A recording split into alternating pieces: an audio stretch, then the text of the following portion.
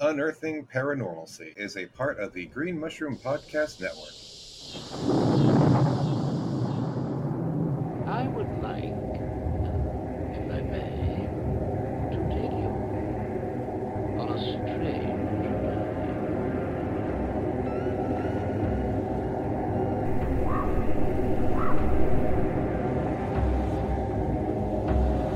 I feel that I am merely an agent, giving you some keys which have been given to pass on to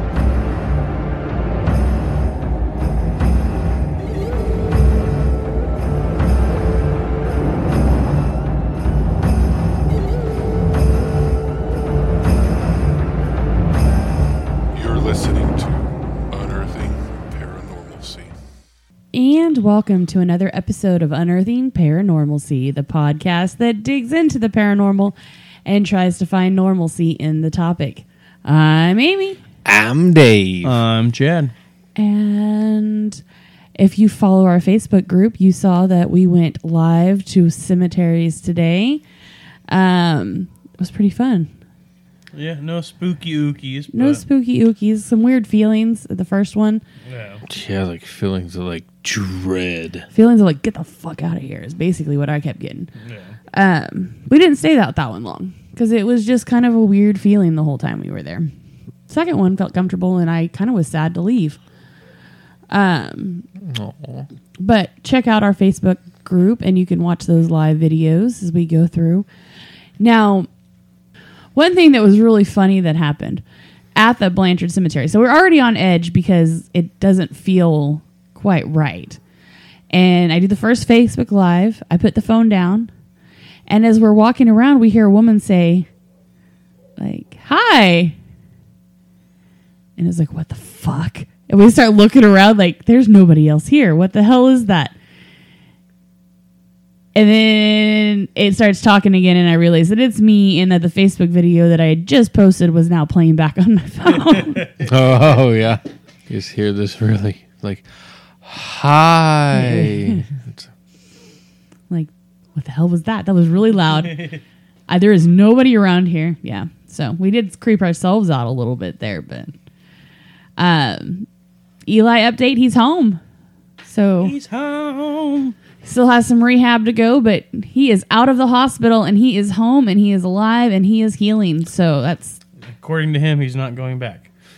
well, good because he's not supposed to. Yeah, we swung by his house and he was watching the Da Vinci Code 2. Yes. So he tricked me into watching Annabelle last night. So Oh, he did. Oh. like he was looking through stuff to watch, and I was over there just hanging out with him, and I got up to go to the bathroom, and I came back, and I'm like, oh, well, what horror movie is this? And it's just I'm like, oh, you fucking bastard! He goes, I'm an asshole, I know. That's awesome. So let's go ahead and play a trailer from the Green Mushroom Podcast Network before we get started on today's episode. So here you go. Here is a promo for Smuts Up. Smuts Up! It's the sex-positive comedy show your parents forgot to warn you about. I will be a delightful host, Deep Weird, and with me are my three very sexy friends. I'm Captain Spanks, dropping anchor. It's a spanker. Hi, I'm Raven Gunnigan, and I'm about to eat 16 feet of nerds, bro. And I'm Lexa, and that is all you get to know about me. Join us for a ride full of twists and turns as we explore the rabbit hole that is human sexuality. I, Smuts Up crew, would like to propose Oh my god, he's proposing. a question. Get down on your fucking knees. If you're curious about expanding your horizons or getting more comfortable in your own skin, then the Smuts Up podcast is for you. Or maybe you're just a horny nerd or a person who enjoys outdated references. The Smuts Up podcast is fun for the whole step family. I'm gonna say the B word. Butthole sunning. If you were to put a hot dog in it, is it a sandwich? I don't know. Is a bread dildo with a hot dog inside it a sandwich? Write to us at smutsup69@gmail.com and let us know what you think about that.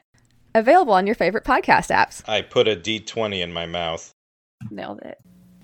So with this gaming network we're going to launch, are we going to put any D20s in our mouths? I put a D20 in my mouth. Maybe. Oh, the dog hears something. So this week, we're coming at you with some true crime. And Dave's got it all written up over there, what he's going to say. So I'll just let him do the intro. So Dave. Happy spooky season. Spooky season. If you're not into true crime, please join us next episode where we will be reading gothic horror fiction. Yes. Though it is attributed to many people, I don't know the original source of the quote. When I was a child, I was afraid of ghosts. As I grew up, I realized people are more scary. 100% the truth. Mm-hmm. And that's why we've kind of done a true crime episode every Halloween. We did the candy, or the the murders, and the Halloween murders and all of that. Because to me, humans are far scarier than any cryptid or ghost or anything out there. So yeah. If I have not scared you away yet, we will be discussing cruelty to animals, murder of victims as young as a few hours old, and countless other things that are probably not good for your psyche. For those still here, we find it therapeutic to use humor and dark humor at times while discussing very traumatic things.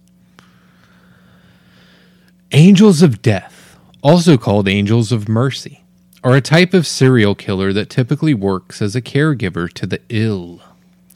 They are often in a position of power over and then decide their victim is better off no longer suffering from the severe illness that is plaguing them. These angels of death use their knowledge to kill their victim. In some cases, this criminal behavior even escalates to targeting victims that have easily treated illnesses.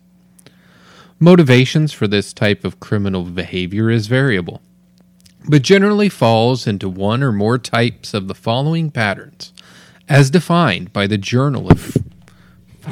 It's the Journal of Fuck! That sounds like a fun journal. Journal of Fuck! Journal of Fuck! Journal of Fuck! Oh. But generally falls into one or more types of the following patterns as defined by the Journal of Forensic Sciences. That makes more sense. The mercy killer believes the victims are suffering or beyond help. This belief may or may not be delusional. The sadistic uses their position as a way to exert power and control over helpless victims. The malignant hero shows a pattern wherein the subject endangers the victim's life in some way and then proceeds to quote-unquote save them. Some feign attempting resuscitation, all the while knowing their victim is already dead and beyond help, but hope to be seen as selflessly making an effort. One example of this type was Richard Angelo, who would inject a patient with drugs, then rush into the room and attempt to save the patient so he could be seen as a hero to the victim's family. Angelo confessed to killing 25 patients. According to Dr. Ken Ken, who uses the term healthcare serial killers, categorizes them into the following groups. Thrill seekers. These are individuals who achieve a thrill from the act of killing, a thrill which they want to repeat over and over again. He's got thrills. They're multiplying. Power-oriented. In this group, they kill to achieve a feeling of power and control. Dr. Harold Shipman is an example of a medical serial killer who falls within this category. In all honesty, these are like the weakest serial killers out there. They can't, when you think about it in the sense of they don't overpower their victims in any way, shape, or form. They're already targeting those who are weaker than them. Yeah. Kind of a pussy way to be a serial killer, honestly. It's the way they think they can get away with it. Gain motivated. These individuals receive something from the act of killing. This may be relieving a burden by removing the patient from their care, or they may be able to steal money or belongings from the patient. Missionary killers. They do it on their back. Less common, these are serial killers within healthcare who believe they are doing a good deed by getting rid of people who are immoral or unworthy in some way. The vigilante. Further to categorization by motives, studies have identified a number of character traits and behaviors which may, when combined, be a warning sign for a potential medical serial killer. History of mental instability. Preference for night shifts or shifts with less staff and supervisors on duty. History of difficult personal relationships. A tendency to predict when a patient will die. Felt patients were a burden to them or an annoyance. Had a problem with substance misuse. Often moved from hospital to hospital. These angels of death in their role as medical professionals have killed their patients for monetary gain, a sense of sadistic pleasure, a belief they are easing the patient's pain, or because they can. At times, these killers claim the motives as euthanasia when it is not. The difference, according to John Field, is that a serial killer lacks a sense of compassion towards the patient, which is expected in situations of euthanasia. Most murders committed by nurses are performed by a lethal injection. According to studies and archives, the typical medical professional who murders kills 2 patients each month. Because of the methods these killers use, along with the knowledge of what won't raise suspicion during an autopsy, they are able to operate for years, and in some cases, decades. One example of this is Harold Shipman, an English family doctor who would make it appear as though victims died of natural causes. He murdered at least 215 patients during a 23-year span that lasted from 1975 to 1998. Damn. He is expected of killing over 250, but was only convicted of 15. A number of medical murderers were involved in fraud, such as H.H. Holmes. The aforementioned Harold Shipman was convicted of prescription fraud and forgery and was fined £600 during his career. British general practitioner John Botkin Adams was found guilty of 13 offenses of prescription fraud, lying on cremation forms, obstructing a police search, and failing to keep a dangerous drugs register. He was struck off the medical registrar in 1957 and reinstated in 1961. From 1946 to 1957, 163 of his patients died while in comas. 132 out of 310 total patients had left him money or items in their wills. He was tried for murder in 1957 and was acquitted. There was actually there's a show on Oxygen called License to Kill, and I've been watching it.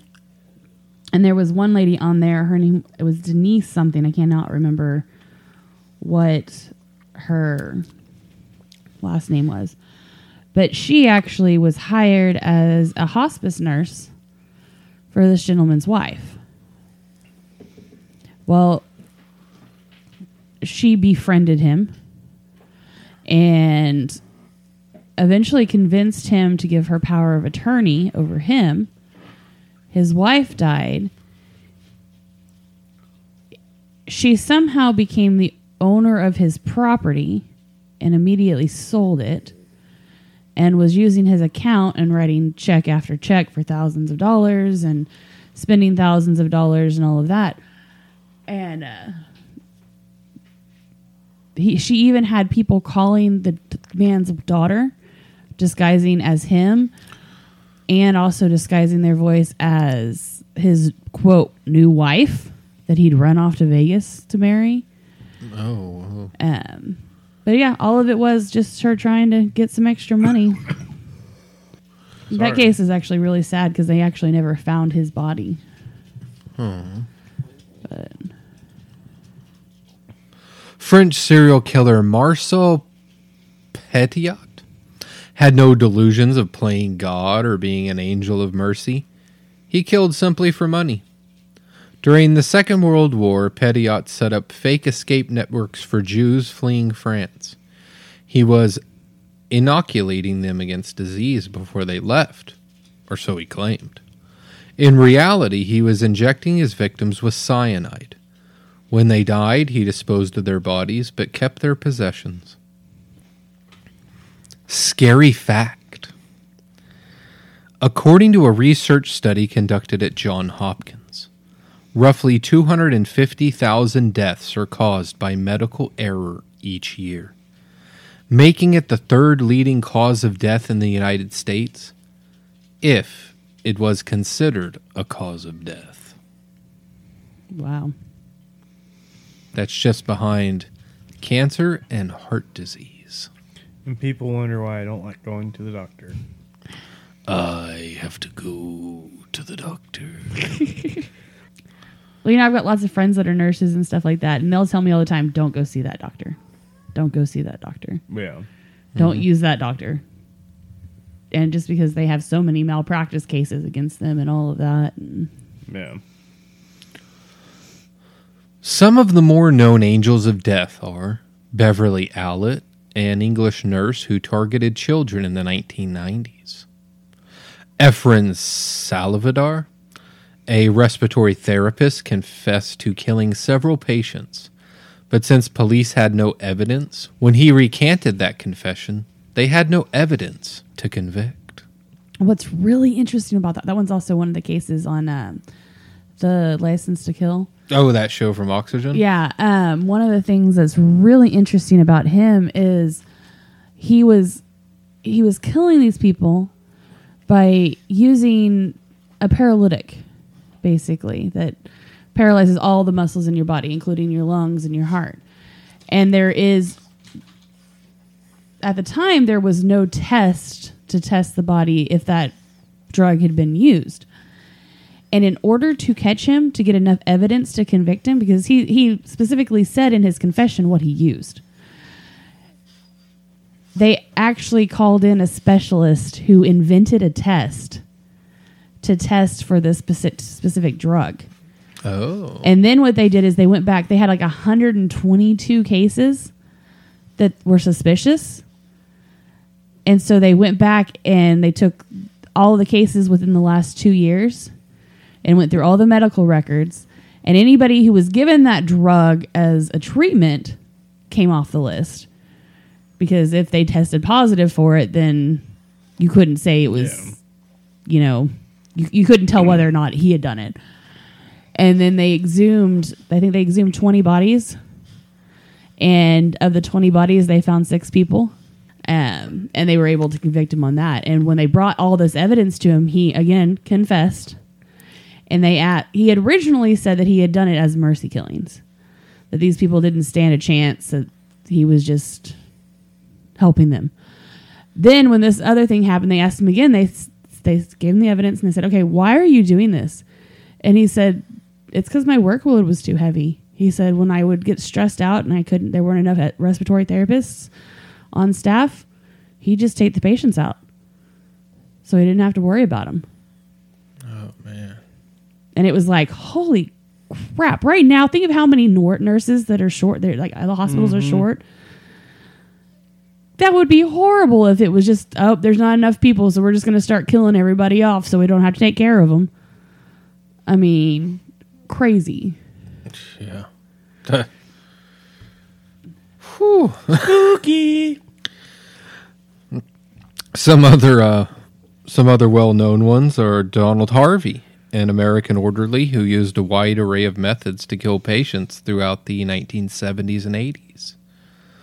Michael Swango, an American physician who poisoned patients as well as co-workers in the 1980s and 90s.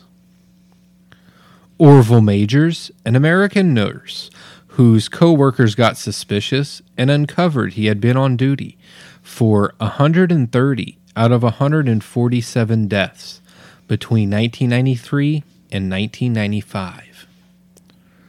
Kristen Gilbert, an American nurse who targeted veterans in the 1990s. Daniela Poggiali,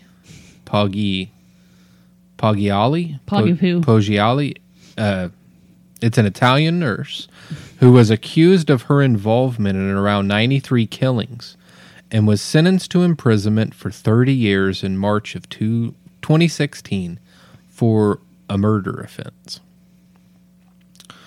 Charles Cullen, an American nurse who confessed to killing over 40 patients across 9 hospitals in his 16 years. Criminologists suspect him of being responsible for over 400. Jesus Christ. Miyuki? You what? Miyuki Ishikawa, a Japanese midwife working with a few different accomplices in the 1940s, was convicted of killing 103 newborn babies. She only served 4 years in prison. Wow.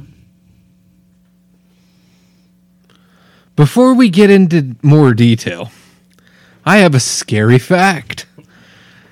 More scary than the episode? In 2017, homicide archivist Thomas Hargrove estimated that there are more than 2,000 serial killers currently at large. John Douglas, a former chief of the FBI's elite serial crime unit and author of Mindhunter, notes that, quote, a very conservative estimate is that there are between 25 and 50 active serial killers in the United States, unquote, at any given time. I was thinking about how drastically different these numbers were, and it caused me to think of how many people the FBI have listed as missing or killed in national parks, compared to how many the archivist David Paulides has. According to Thomas Hargrove's work, many towns and cities fail to report homicides to the Department of Justice offices that collect these records, which is why his database has 751,785 murders carried out since 1976. That's as of 2017. Wow. Which is about, I think it said 3 times higher than the FBI's. Yeah. And is the FBI counting cases like these? They're only counting what the Department of Yeah. Justice catches or records. All right. Let's talk about Beverly Allitt. She was born on October 4th, 1968 and grew up in the UK village of Corby Glen. And that's near Grantham. Her father, Richard, worked in an off license and her mother as a school cleaner. They got some interesting jobs in the UK because I don't know what either of those things are. I would say a school cleaner would be a janitor.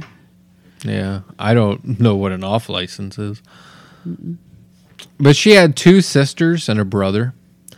Allitt attended Charles Reed Secondary Modern School and would often volunteer for babysitting jobs. She left school at the age of 16 to take a course in nursing at Grantham College. After this, she got a job at Grantham Stephen Hospital in Lincolnshire as a state-enrolled nurse. On the 22nd of February 1991, 7-week-old Liam Taylor was murdered after being admitted to the ward for a chest infection. Timothy Hardwick, an 11-year-old boy with cerebral palsy, was admitted to the ward following an epileptic seizure. He was murdered on the 5th of March, 1991. Kaylee Desmond, then 1-year-old, was admitted to the ward for a chest infection. Allitt attempted to murder her on the 8th of March, 1991, but the child was resuscitated and transferred to another hospital where she recovered. Paul Crampton, who was 5 months old, was admitted to the ward for a chest infection on the 20th of March 1991. Allett attempted to murder him with an insulin overdose on 3 occasions, the day before he was transferred to another hospital where he recovered. Bradley Gibson was 5 years old when he was admitted to the ward for pneumonia. He suffered 2 cardiac arrests on the 21st of March 1991 due to Allett administering insulin overdoses. He was transferred to another hospital where he recovered. Michael Davidson, then 6 years old, was admitted to the ward for a post-operative care following an operation to remove an air rifle pellet that had been injured in an accident. After being injected with insulin multiple times through cannula on his hand, he suffered from cyanosis and fell unconscious before being stabilized by other doctors on the ward. He later made a full recovery. Yik Hung Chan, also known as Henry, was 2 years old and admitted to the ward following a fall on the 21st of March 1991. He suffered an oxygen desaturation attack before he was transferred to another hospital where he recovered. Becky Phillips was admitted to the ward for gastroenteritis on April 1st, 1991. The 2-month-old was given an insulin overdose by Allett and died at home 2 days later, from what they initially thought was cot death. Katie Phillips, who was also 2 months old and Becky's twin, was admitted to the ward as a precaution following the death of her sister. She had to be resuscitated twice after unexplained apnoic episodes, which were later found to be caused by insulin and potassium overdoses. Following the second time that she stopped breathing, she was transferred to another hospital, but by this time she had suffered permanent brain damage, partial paralysis, and partial blindness due to oxygen deprivation. Her parents had been so grateful for Allett's care of Becky that they asked her to be Katie's godmother. Good Lord. Medical staff became suspicious of the number of cardiac arrests on the children's ward and police were called in. You think? Then Claire Peck, 15 months old, was admitted to the ward following an asthma attack on the 22nd of April 1991. After being put on a ventilator, she was left alone in Allett's care for a short interval, during which time she went into cardiac arrest. She was resuscitated, but died after a second episode of cardiac arrest, again following a period where she was left alone with Allett. Police soon became aware that Allett was the only nurse on duty for all the attacks on the children, and she also had access to the drugs. Over a 59-day period, Allett attacked 13 children, 4 that died before she was brought up on charges of 4 counts of murder, 11 counts of attempted murder, and 11 counts of causing grievous bodily harm. Allett pled not guilty to all charges. On May 28, 1993, she was found guilty on all charges and sentenced to 13 concurrent terms of life imprisonment, which she is serving at Rampton Secure Hospital in Nottinghamshire. In 1999, Katie Phillips was awarded £2.125 million by Lincolnshire Health Authority to pay for treatment and equipment for the rest of her life. Lincolnshire Health Authority did not accept liability, but did acknowledge that Katie was entitled to compensation. Allett's motives have never been explained. One theory says she showed symptoms of factitious disorder, also known as Munchausen syndrome. Did I say that right? No. Munchausen's. Munchausen syndrome, which involves a pattern of abuse in which the perpetrator ascribes or physically falsifies illnesses in someone under their care to attract attention to themselves. That'd be Munchausen's by proxy. Yeah. Yeah. Yeah. There's a movie on, I don't remember if it was Amazon or Hulu, about a mom that did that to her daughter. Pretended like she had cancer and all that stuff. And and then the daughter's boyfriend ended up murdering her. Yeah. Murdering the mother. Yeah. A lot of the cases that I watched and I've read on, that's actually one of the things is they have Munchausen's by proxy. And it, like, Munchausen's, when it's you who's constantly sick and making up diseases and trying to get attention and stuff. And then by proxy is when you make other people sick in order to get the attention. I thought that was just always called hypochondria.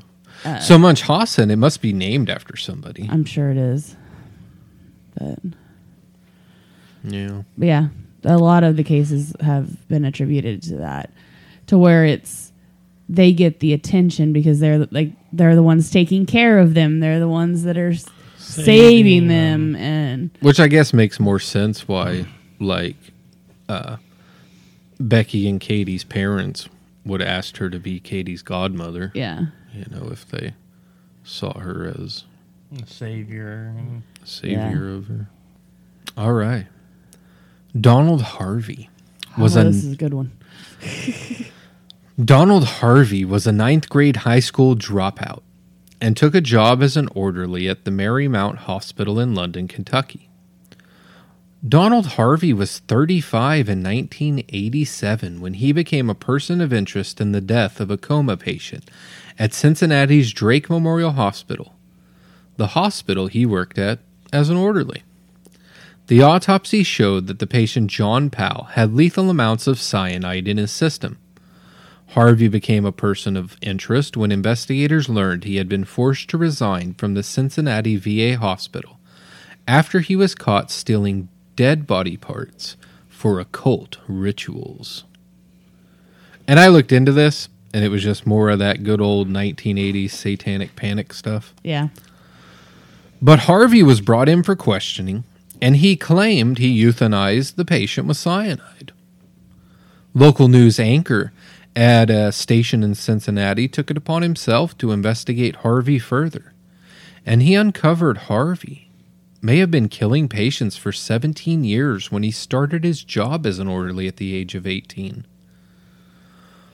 Harvey took a plea deal of life imprisonment in exchange for a confession to all his murders. He claimed to kill over 50, but law enforcement was only able to link 37 to him. Harvey claimed he killed out of empathy for the terminally ill, but also admitted he killed some people, including neighbors and his lover's father, out of anger. He used a wide array of methods, including arsenic, cyanide, insulin, suffocation, morphine, the insertion of coat hangers into catheters, and fluids tainted with hepatitis B and HIV. Yeah, like, he was an insanely jealous guy. So he was poisoning his boyfriend with arsenic to keep him sick so he couldn't go out with friends and he couldn't go out and do things. When his boyfriend was a hairdresser, and he was extremely jealous of the female hairdressers that worked with his boyfriend.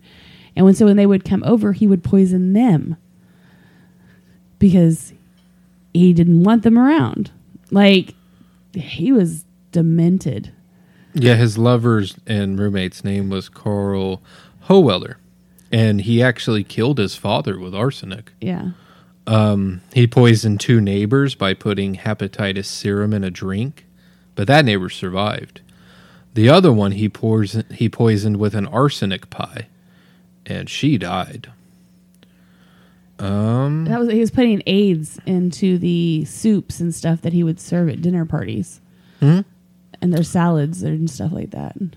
Now, the majority of his crimes took place at the Marymount Hospital, the Cincinnati VA Medical Hospital, and Cincinnati's Drake Memorial Hospital. And this all began at the Marymount Hospital in London, Kentucky. During the investigation conducted by Cincinnati news anchor Pat Minarson, several nurses at Drake reached out to him saying that they had raised concerns with administrators upon noticing a spike in deaths while Harvey was employed there, but had been ordered to shut their mouths. Over the next several months, Minarson amassed enough evidence to air a half-hour special report detailing evidence that linked Harvey to at least 24 more murders in a 4-year period. Harvey's coin-appointed lawyer, Bill Whalen, asked Harvey if he had killed anyone, to which Harvey estimated it could have been as many as 70.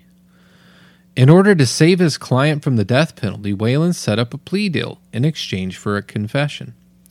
Harvey admitted to killing 24. Harvey was sentenced to 3 concurrent life sentences. This plea agreement allowed prosecutors to seek the death penalty if more murders were discovered. The following November, Harvey pled guilty in Laurel County, Kentucky, to killing 9 patients at Marymount in the 1970s. He was sentenced to life plus 20 years to run concurrent with the Ohio sentence. Ultimately, he was convicted of 37 murders, but he confessed to killing as many as 50. Donald Harvey was incarcerated in the Ohio prison system on October 26, 1987. And on March 28, 2007, he was found in his jail cell severely beaten, and he died on March 30th, 2017. Over 2 years later, in 2019, James Elliott was charged with aggravated murder and other charges relating to the death of Donald Harvey. In September of 2019, Elliott received a sentence of life in prison after pleading guilty to killing Harvey. On the License to Kill, or you probably find it on YouTube, his confession video is so freaking disturbing. Oh, I bet. He is so nonchalant. He knows the room number, the bed number, the name, and how he killed him. He kept a list of all of his victims in a picture or in a piece of paper behind a mirror in his bedroom. Yeah. And that was like a list of all of his victims. And he, like I said, he remembered exactly what floor they were on, what room they were in, what bed they were in. He took impeccable notes. I don't know how they didn't get justice for the other 13 victims. No, like, it was crazy how, and he's just so nonchalant about it. He's making jokes about it. And like Powell was actually improving. He was in a motorcycle accident. If this is the one that I'm thinking of, he was in a motorcycle accident. He had been in a coma, and he was finally starting to improve. He had a trachea, so he couldn't talk, but he was waking up. He could, nod yes and no and have kind of like Eli was a few weeks ago. Have a conversation with yeses and nos, and then just one night, his wife got a phone call saying he died. And she was talking about in the License to Kill, she was talking about that night before they left. He was very upset about something. And they couldn't figure out what it was. Like they tried, brushing his hair, rubbing his feet, giving him water, because he can't talk and tell him what was wrong. But she said he was very upset and did not want them to leave that night. And then when they got the phone call that he died, she felt guilty. She's like, was he trying to tell us that he know that this was going to happen? Things like that. And I don't know. Harvey is so interesting because of he looks like he could be Bundy's twin, or at least little brother. Like he looks like Ted Bundy. Yeah. In fact, Dave showed me his picture. He's like, who do you think this is? And I was like, is that Bundy? And he said, no, that's Harvey. And I was like, wow. So, yeah, very demented man. Very much so. You guys are just reassuring my hate and fear of hospitals and doctors. Well, let me tell you about Orville Majors. Let me tell you about my best friend. No, he wasn't my best friend, but he was one of the most popular nurses at Vermilion County Hospital in Indiana. His coworkers would joke about the morbid coincidence that more people died during his shifts than anyone else's. Remember when 12 people died last week on your shift? I've had one. Sucks to be you. But one nurse, Don Styrick, took it a little serious and discovered that between 1993 and 1995, there were 147 patient deaths, and 130 of them occurred on shifts Major was on. In 1992, the prior average number of deaths at this facility was 26. This hospital only had 56 beds and 4 ICU beds. So 147 was 1 out of 3 patients admitted during that 2-year span. Good Lord. Circumstances surrounding the deaths began raising more suspicion. Some patients died from an erratic heartbeat following respiratory arrest, which I've been told is reverse of the normal pattern. Other patients died of conditions they were not admitted with or would take a sharp downturn despite being otherwise healthy. Styrick contacted the Indiana State Police, and Majors was suspended pending investigation. The Indiana State Nursing Board suspended Majors' license for 5 years after it determined he had exceeded his authority by giving emergency drugs and working in an ICU without a doctor. Investigators also determined that when Majors was on duty, there was an average of 1 death every 23 hours. When he was off duty, the death rate dropped to 1 every 23 days. After being fired from VCH and suspended as a nurse, Majors began running a pet store in Linton. He hired a lawyer and began appearing on talk shows proclaiming his innocence. What this did was cause several relatives of patients who died at VCH to contact the state police to report suspicious behavior on Majors' part. They recalled their loved ones coded or died within minutes of Majors giving them injections. The state police medical team noticed several patients' heart patterns widening around the times Majors was on duty. They suspected there were only 3 reasons for this: a potassium overdose, a sudden heart attack, or a large clot in the lung. State officials began exhuming 15 patients in September of 1995 who had both been witnessed getting injections and had heart-widening heart patterns near the time of death. None of the bodies showed signs of heart attack or clotting in the lung. So police obtained a search warrant and discovered numerous vials of potassium chloride and epinephrine that could be traced back to the hospital in Majors' residence. Following a 2-year investigation, Majors was arrested in December 1997 and charged with 7 murders, even though investigators believed he was responsible for 100 to 130.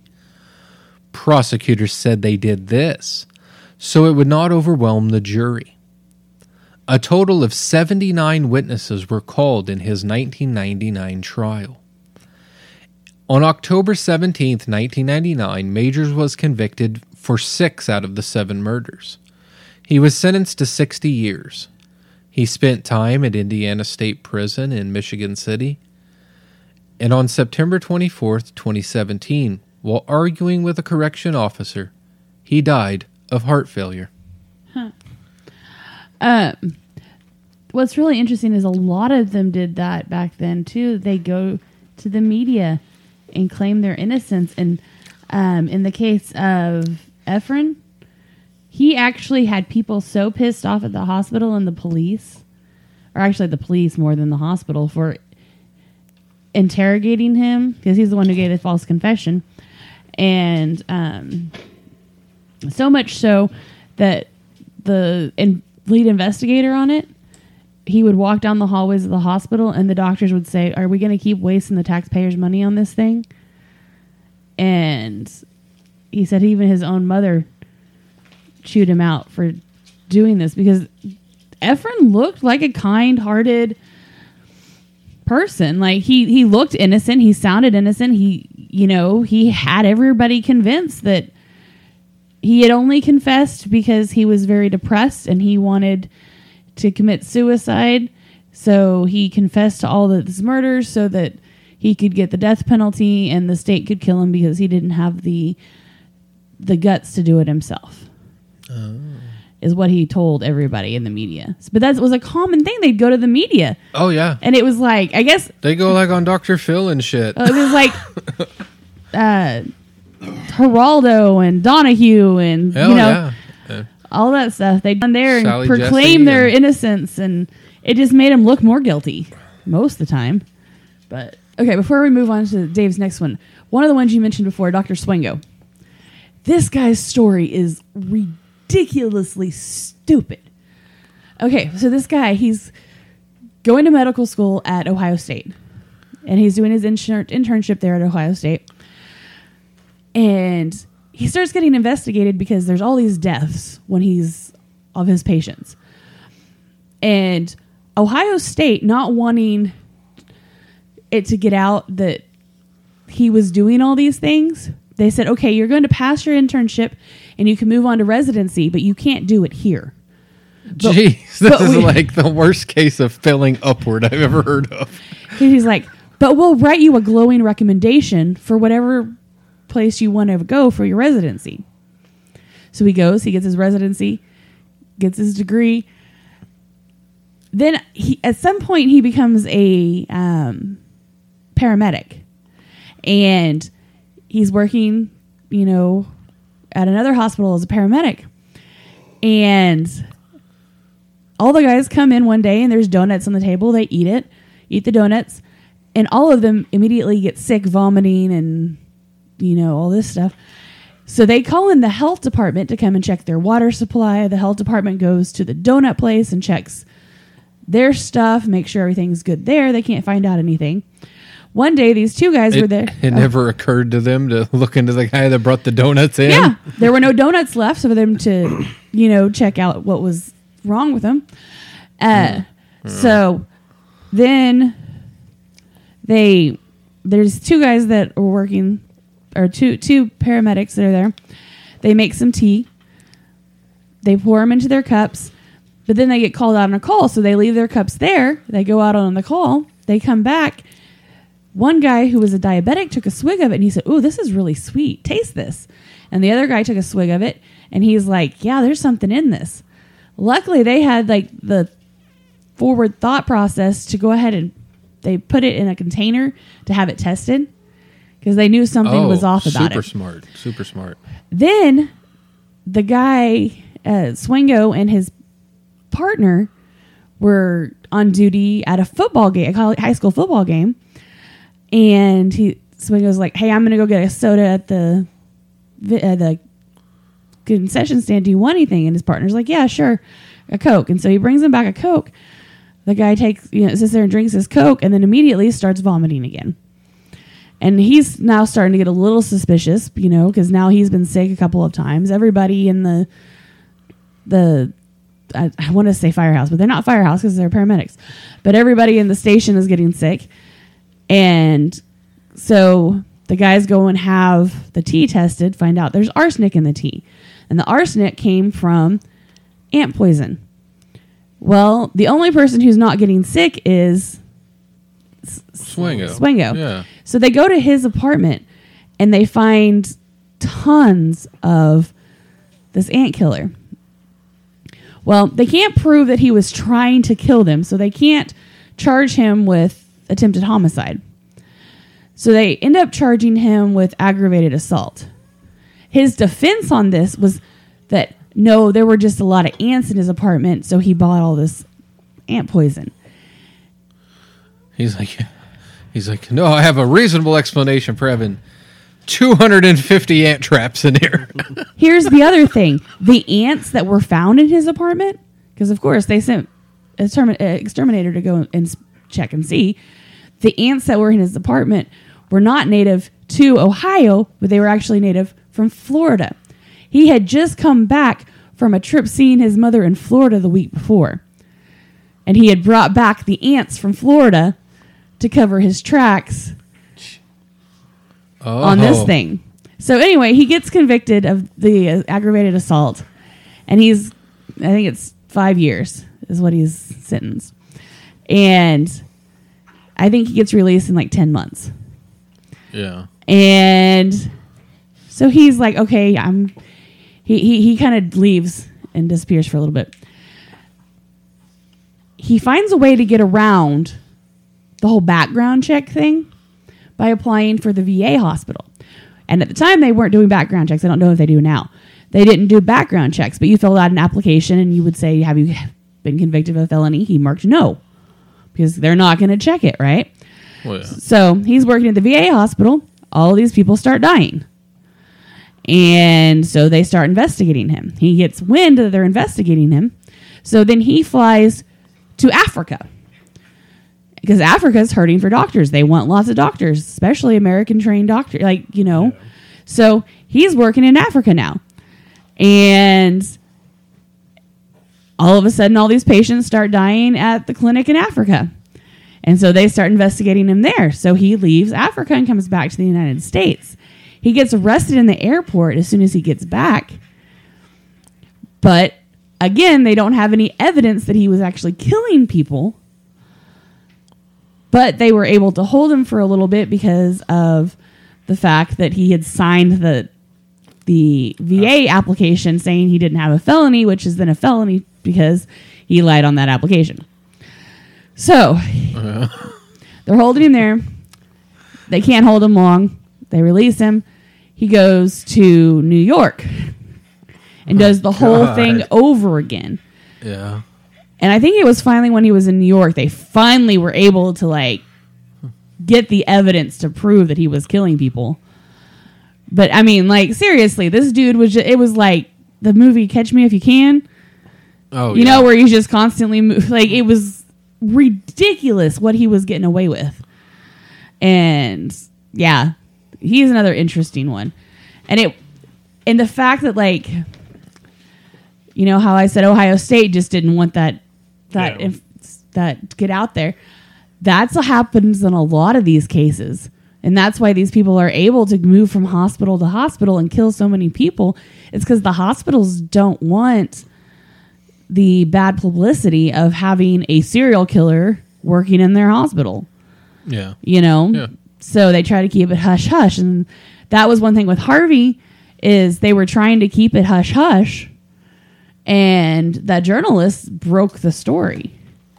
I mean, so much hush-hush that even the other nurses in the hospital were telling people that something's wrong here, and they were going ignored and told to just be quiet about it. Yeah. And so they actually all called that journalist and set up a meeting with him. And they were when they would go to the hospital, they would pull records and bring them back to him so that he could see, start collecting all his evidence in Harvey's case. And that was one of the biggest problems that was going on at this time, was that the hospitals didn't want anybody to know. So they weren't saying shit about it. Mm-hmm. And it wasn't until the police finally get wind of it from usually a patient or a family of a patient, or a coworker of something that somebody says something to the police. Once the police get involved, then it usually works its way out. But sometimes the police don't even get notified that something's happening. Yeah. Yeah, exactly. But yeah, I just thought Swango was an interesting... Yeah, that one's crazy that he was able just to bounce around for as long as he did. Yeah. Just keep moving. All right. Kristen Gilbert was born Kristen Heather Strickland in Fall River, Massachusetts on November 13th, 1967. Her parents were an electronics executive and a part-time teacher. In her teenage years, Kristen developed a habit of lying and faking suicide attempts to manipulate people. She graduated from high school in Groton, Massachusetts, and in 1986 she enrolled at Bridgewater State College in Bridgewater, Massachusetts. She was ordered into a psychiatric hospital after a fake suicide attempt. Then she went to some other schools and became a registered nurse in 1988. Later in that year, she married Glenn Gilbert. Kristen got a job working at the Veteran Affairs Medical Center in Northampton in 1989. She was featured in the magazine VA Practitioner in April of 1990. She got along well with her co-workers, who jokingly called her the Angel of Death due to the high number of deaths on Gilbert's shifts. In 1996, an investigation began after 3 nurses reported concerns about an increase in cardiac arrest deaths, along with a decrease in the epinephrine supply. Kristen tried to derail the investigation by phoning in a bomb threat. She left the hospital amid the investigation. In the fall of '96, she checked herself into psychiatric hospital 7 times, staying anywhere from 1 to 10 days each time. In January of 1998, Gilbert stood trial for the bomb threat she placed back in '96 and was convicted. VA hospital staff speculated that Kristen may have been responsible for 350 or more deaths and over 300 medical emergencies. The prosecutor in her case, Assistant U.S. Attorney William M. Welch II, asserted Kristen Gilbert would use these medical emergencies to gain the attention of Perot, a VA police officer and her boyfriend at the time. You see, hospital regulation require that hospital police be present for any medical emergency. Perot testified against her, claiming she confessed at least 1 murder to him over the phone while she was in a psychiatric ward. Gilbert's defense attorney, David P. Hoos, claimed reasonable doubt based on lack of direct evidence. William Botel, a psychiatrist who was at Northampton VA Medical Center, theorized that Kristen created emergency medical crisis situations to display her proficiency with nursing. All the trial prosecutors said she used a kitchen knife in an assault in Greenfield, Massachusetts in January or February 1998. Prosecutors said she removed a patient's breathing tube on January 30th, 1994, causing a medical emergency. She tried to poison a person twice in November of 1995. Prosecutors said that Gilbert abandoned a patient undergoing a cardiac arrest on November 9th, 1995. She forced an untrained colleague to use cardiac defibrillation paddles on a patient during a medical emergency on November 17th, 1995. She tried to poison a patient on January 28th, 1996. She threatened the life of at least 1 person verbally and physically in July of 1996. When she was working as a home health aide before becoming a registered nurse, she scalded a mentally handicapped child with hot bathwater. On March 14, 2001, Gilbert was convicted on 3 counts of first-degree murder, 1 account of second-degree murder, and 2 counts of attempted murder. While Massachusetts did not have a death penalty at the time, the federal government did, and the crimes were committed on federal property. Prosecutors, in an attempt to secure a death penalty, sought to admit evidence of aggravating factors during the penalty phase, like her conviction for the bomb threat. On March 26, 2001, the jury recommended life imprisonment. On March 27th, the judge sentenced Kristen Gilbert to 4 consecutive life terms without the possibility of parole, plus 20 years. She is incarcerated at FMC Carswell in Fort Worth, Texas. In July of 2003, she dropped her federal appeal for a new trial after the U.S. Supreme Court passed a ruling that would have allowed prosecutors to seek the death penalty upon retrial. Jesus. I mean, they convicted her on no evidence. Yeah. So I'm glad they got her. Well, something else that I've learned watching that License to Kill, a lot of them will go and have themselves committed. That way they can start to build a insanity plea. Oh, yeah. Charles Cullen was born to a working-class Irish Catholic family in West Orange, New Jersey. His father, Edward, was 56 when Charles was born, and passed away on September 17, 1960, when Charles was only 7 months old. Colin was described by many as constantly bullied by schoolmates and his sister's boyfriends. When he was 9, he made his first suicide attempt by drinking a concoction he made from his chemistry set. Charles's mother, Florence Colin, immigrated from England after the Second World War and died in a car crash on December 6, 1977 at the age of 55. This was during Charles' senior year of high school. Charles recalled her death as being devastating to him and angry that the hospital would not hand her body over for burial and cremated her instead. Charles dropped out of school and joined the United States Navy, serving on the submarine USS Woodrow Wilson.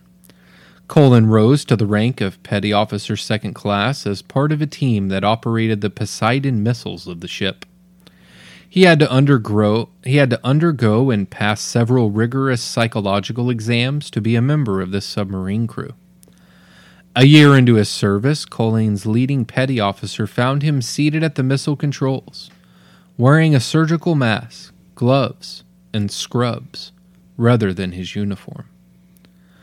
Colin never explained why he did this and just took his punishment and was reassigned to the supply ship USS Canopus. He attempted suicide after this and went in and out of the Navy's psychological ward until his medical discharge in 1984. He enrolled at the Mountainside Hospital School of Nursing in Montclair, New Jersey, and was elected president of his nursing class. He graduated in 1986 and started his first nursing job at the burn unit of St. Barnabas Medical Center in Livingston. During this period of his life, he met and married Adriana Baum. Their daughter Shauna was born later that year. Adriana became disturbed by Colin's unusual behavior and his cruelty toward their pet dogs. The first murders to which Colin later confessed occurred at St. Barnabas. He injected a lethal overdose into a patient on June 11, 1988. Colin admitted to killing several others during his time at St. Barnabas, including an AIDS patient with an injection of insulin.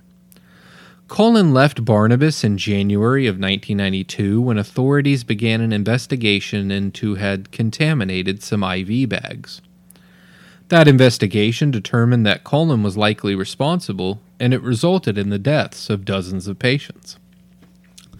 A month after leaving St. Barnabas, Colin received a job at the Warren Hospital in Phillipsburg, where he murdered 3 elderly women with the heart medication digoxin, I guess. Or digoxin. What sounds better? I don't know. No idea. Just go with it and... Digoxin. There we go. His final victim claimed a, quote, sneaky male nurse, unquote, had injected her while she slept. But family members and healthcare providers dismissed her. The following year, Charles and his wife divorced, and he moved into the basement apartment in Phillipsburg, sharing custody of his daughter. Colin wanted to quit nursing and claimed the court-ordered child support payments forced him to stay in it. In March of 1993, Colin broke into a female co-worker's home while her and her son slept. He left without waking them up or injuring them. He began stalking women, and several police reports were filed against him.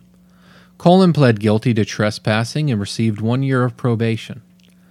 The day after his arrest, he made a suicide attempt, took 2 months off work, and was treated for depression in 2 psychiatric facilities, and attempted suicide twice more before the end of 1993. That September, a 91-year-old cancer patient reported Colin had come in her room and injected her with a needle. Colin was not her assigned nurse, and she died the next day.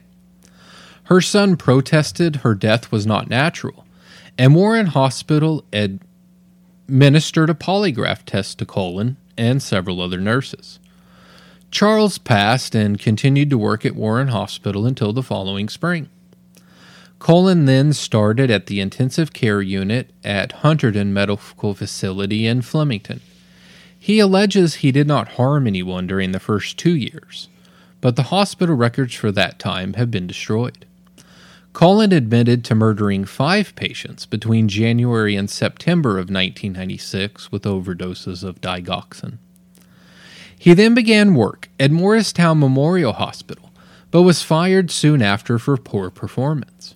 While Colin was unemployed, he stopped making his child support payments. He checked himself into a psychiatric facility for a short time seeking treatment for depression. In February of 1988, Colin was hired by the Liberty Nursing and Rehabilitation Center in Allentown, Pennsylvania.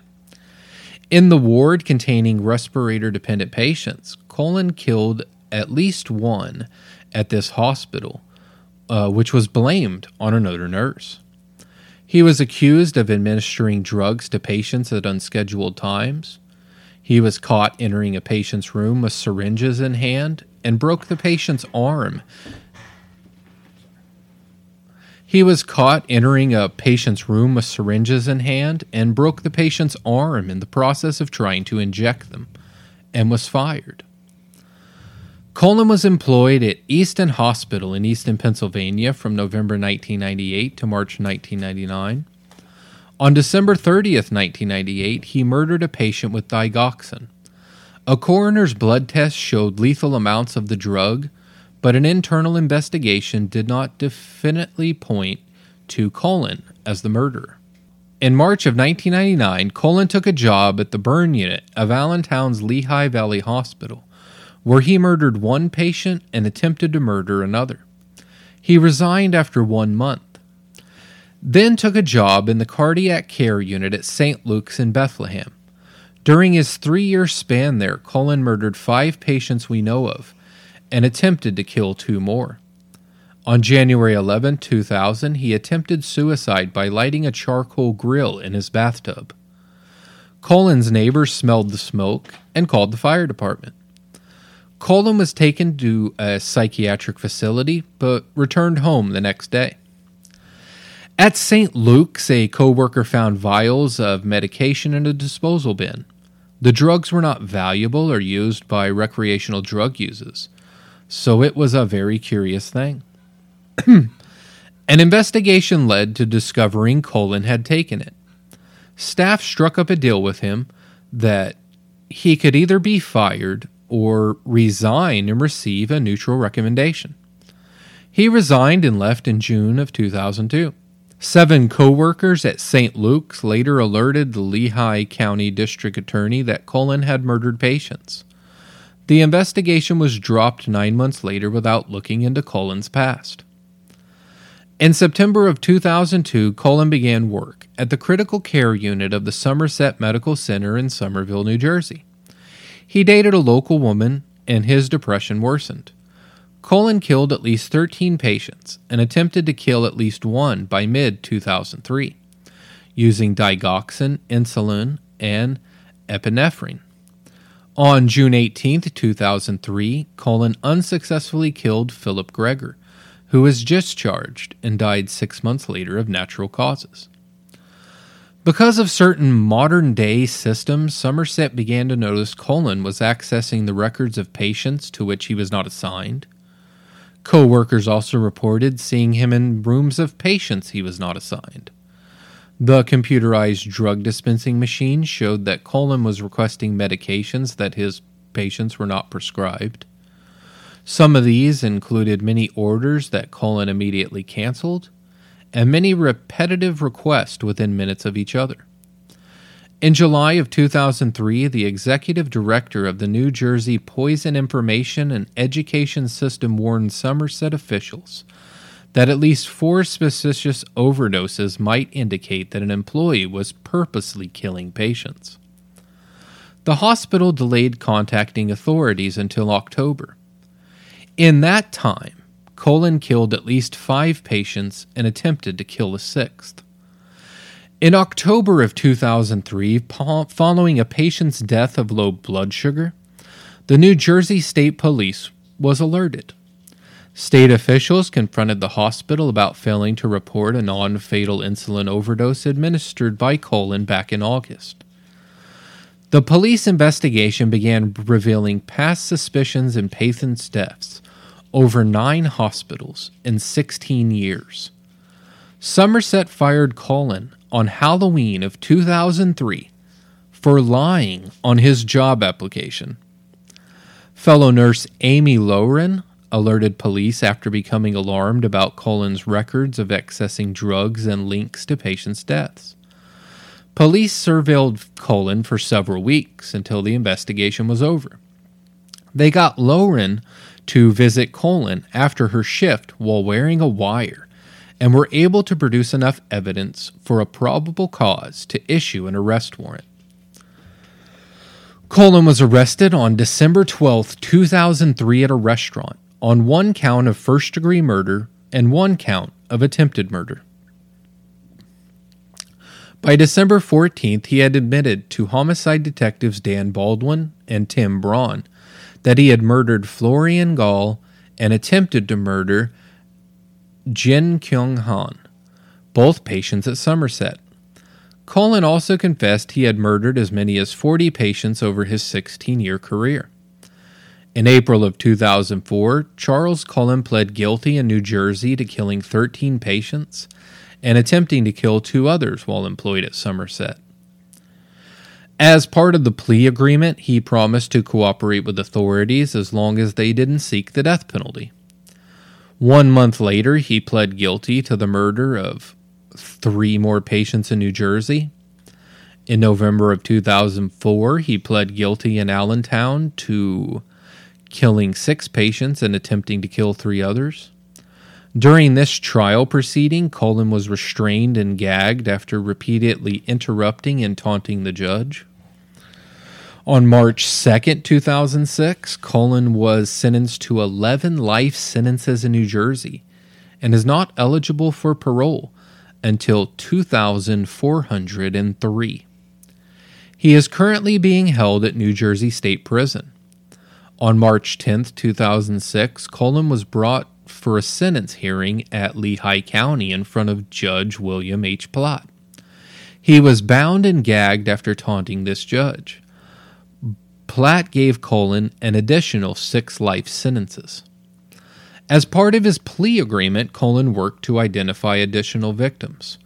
Colin told detectives in 2003 he lived most of his life in a fog and had blacked out memories of killing most of his victims. He didn't know how many he had killed or why he had even chosen them. Colin stated his motivation to overdose patients was to spare them from going into cardiac or respiratory arrest or going under a code blue emergency. He wanted to end their suffering and prevent hospital personnel from dehumanizing them. It should be noted not all of Colin's victims were terminal, and some, like Gall, had been expected to recover. Nurse Lynn Tester described many of Colin's patients he knew of as, quote, people on the mend, unquote. During Colin's long nursing career, numerous hospitals chose to fire him or ask for his resignation rather than get police involved. They also settled a high number of patient deaths in which families wanted to sue by paying out deals to keep things out of court. Amid a nationwide nurse shortage, background checks were not as extensive or conducted at all by many hospitals, leading this 5-time fired nurse whose working practices were dangerous and not up to standard, even without all the intentional murder thrown in. Another one of those ones where they just kept slipping through the cracks and it ended up in costing lots and lots of lives. Archivists suspect that he might have killed up to 400 people. I think that one is also on the License to Kill documentary. Problem is so many of them are so similar. Yeah. That they kind of all start to kind of run together after you watch. I watched a season and a half. They do. They seem to have like a pattern to them and a lot of reoccurring like themes and symptoms and stuff. Well, they all use the same medications: epinephrine, insulin, digoxin. Potassium. You know, just they all seem to use the same things, and they do it all the same way. What actually stood out to me in that one was the patient seeing him inject her with something, and then she got sick. I think they interviewed her family in the show. And that actually reminded me of what's his face that I talked about a minute ago. Slughead. I don't know what was his name. Swango. One of the people they interviewed, the father kept talking about how he would walk into his room and say, "You're next. You're next. You're next." And he was so freaked out, and then he died like 2 days later. Yeah. And yeah, interesting things. And I would hope that these cases are all mainly 80s, 90s, 70s, 80s, and 90s. Yeah. I would hope that there's enough investigation now that they do background checks, but I don't know.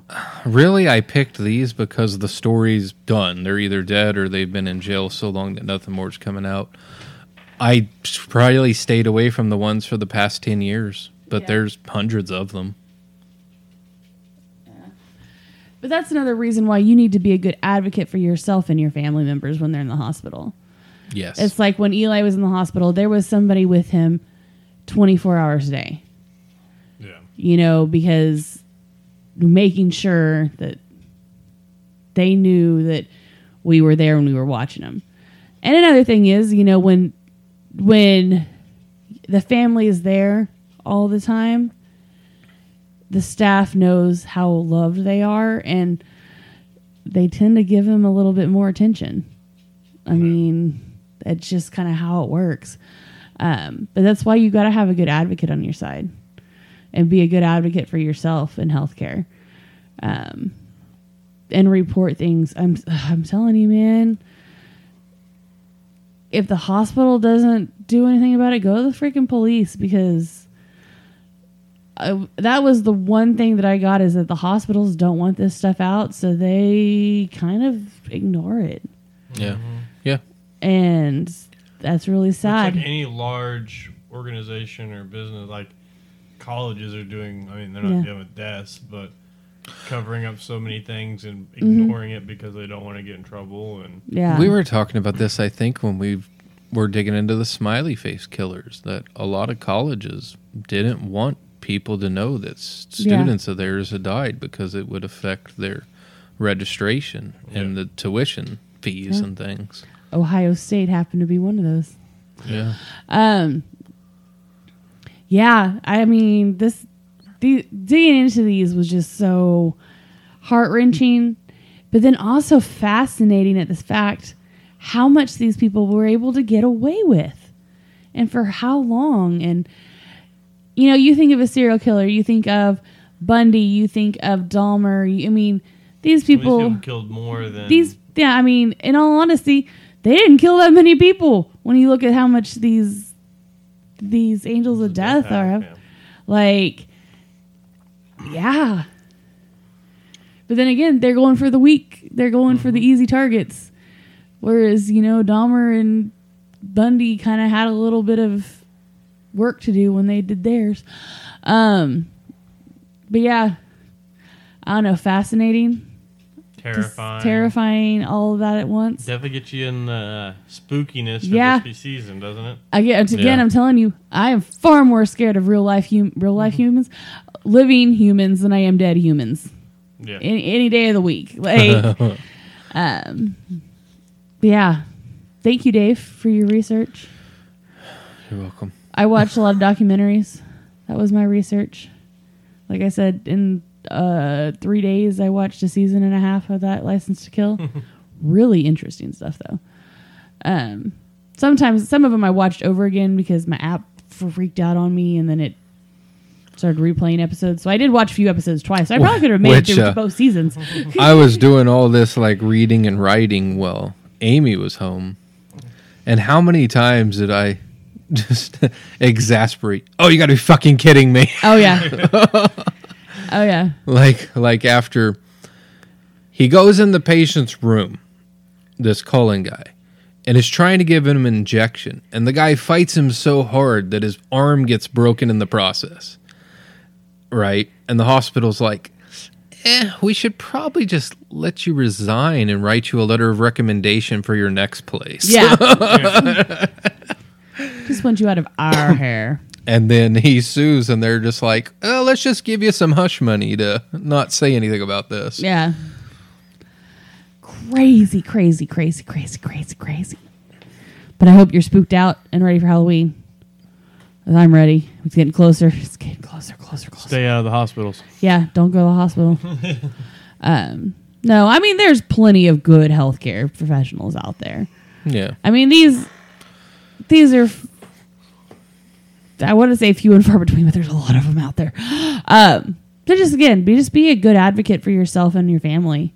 If you find yourself in a hospital, yeah, be there as much as you can if you're with family. And yeah, heck, in the day of cell phones, might not be a bad idea to keep a recorder going at all times. Like nowadays, there's cameras everywhere. Yeah, so you don't got to worry about this stuff as much as you did back then.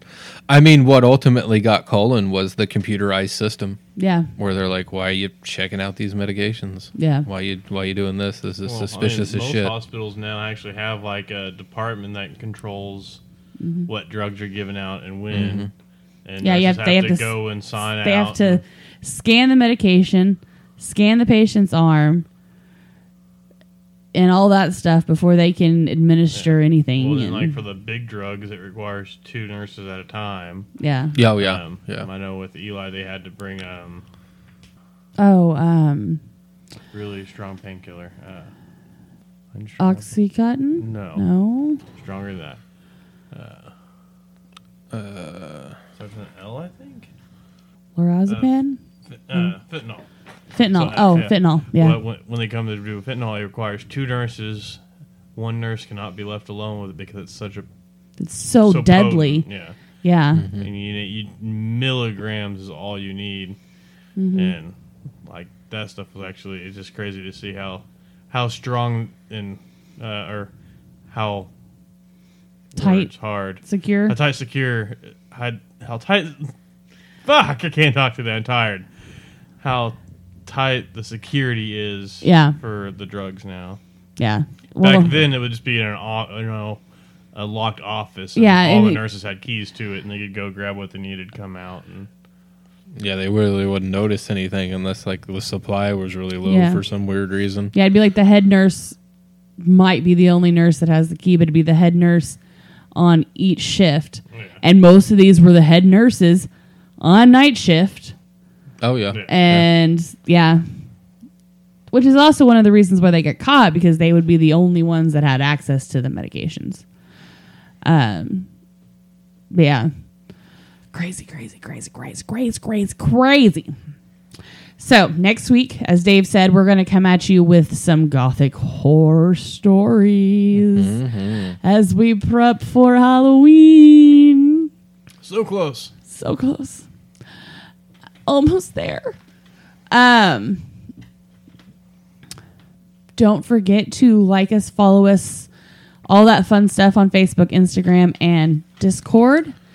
Also, be sure to go to our Facebook group and join our Facebook group so you can catch our Facebook Lives. We did 3 of them today. We're going to be doing one on Halloween night with our divination special. I've been told that you have to have an account to leave a review on iTunes. Yes. But you don't have to have an account to leave a review on Podchaser. Ooh. So everybody go to Podchaser and leave us 5 stars. Yeah. Podchaser is slowly becoming like the IMDb of like podcasts. Yeah. I was zipping around on the air the other day and it had like fun facts and like bios and stuff of like podcasters and things, and that's pretty cool. Places you can leave like reviews and ratings, and that's pretty cool. last podcast on the left is going to be going back out to every other podcast thing out there. They're not going to be Spotify only. And I'm like, yay, that means I can go back to the ones that I like better than, although I've gotten to where I like Spotify. I only use Spotify anyway now. I don't know. I get used to whichever one I'm using, but Yeah.